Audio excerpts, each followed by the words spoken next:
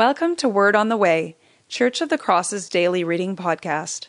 COTC is an Anglican church in and for Northeast Dawson, rooted in Scripture, guided by ancient practices, and empowered by the Holy Spirit.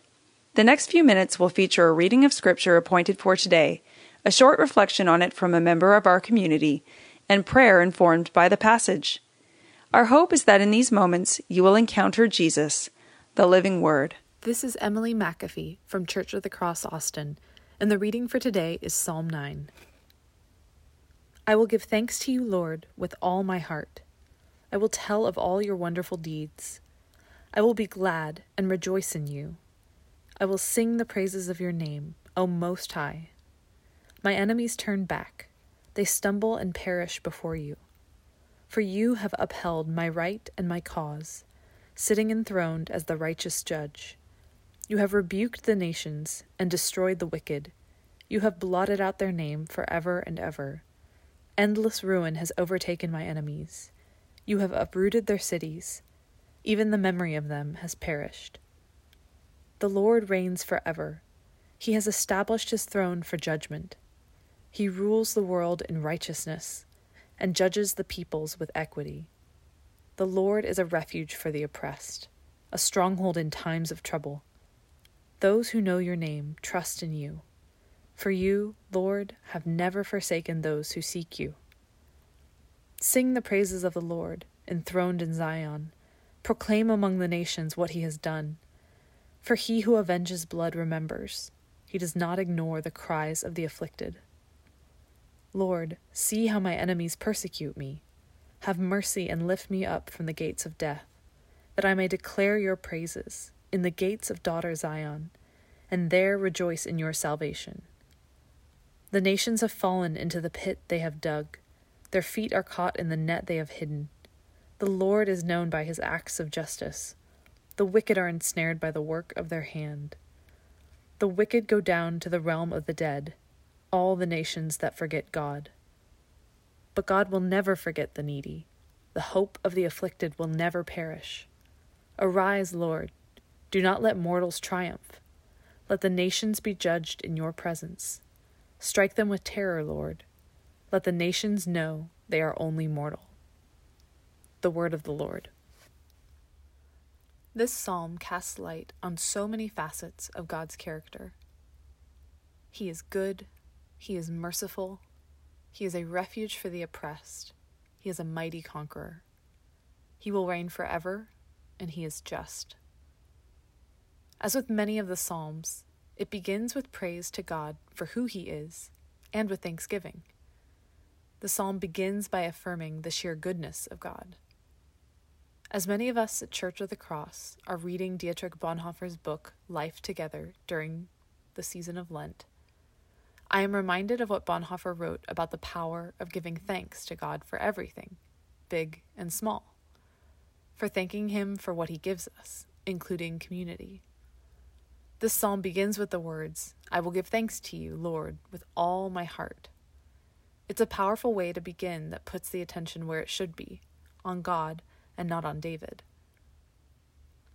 The psalm also details throughout how God cares for those in need of a protector.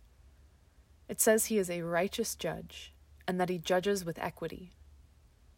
He is a refuge for the oppressed and a stronghold in times of trouble. It says he will never forsake those who seek him, and that he will never ignore the cries of the afflicted or forget the needy.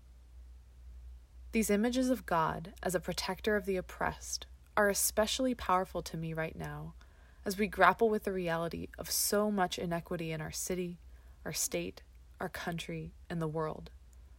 I take comfort in the reality that God has always been on the side of the oppressed, and that he never tires of fighting for what is good.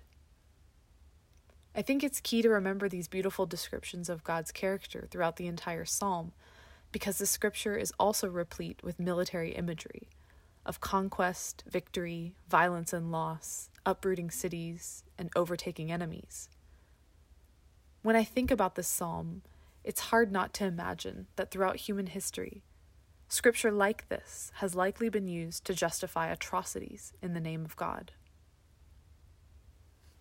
In selfish moments, I think it's easy for the human heart to justify action against our perceived enemies and assume that God is on our side.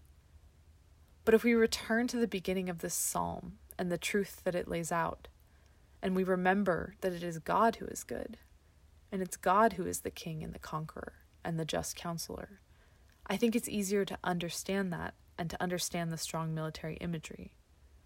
God is good, and he will always be righteous. He is always fulfilling the good things he has promised. He will always be the very antithesis of evil. David is not saying that God works magic against our enemies at our beck and call, or that he is at the ready to fulfill our will against people who have wronged us.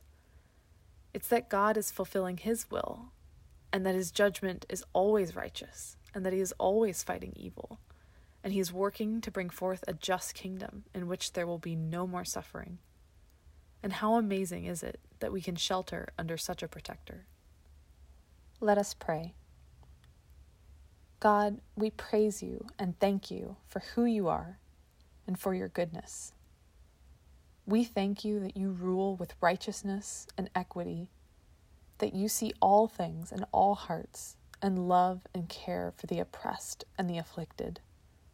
You know our hearts and you still love us. We ask for your grace today and for open eyes to see the needy like you see them and for the provision to care for them. God, we trust in your wisdom and your ways. We ask for the Holy Spirit to be with us and guide us in working alongside you, in helping those who need it, and working alongside you to establish your kingdom here on earth. In the name of the Father, Son, and Holy Spirit. Amen. Thanks for listening. Check out cotcaustin.org to learn more about our community or to connect with us further. You can also follow us on Facebook and Instagram. Go in peace to love and serve the Lord.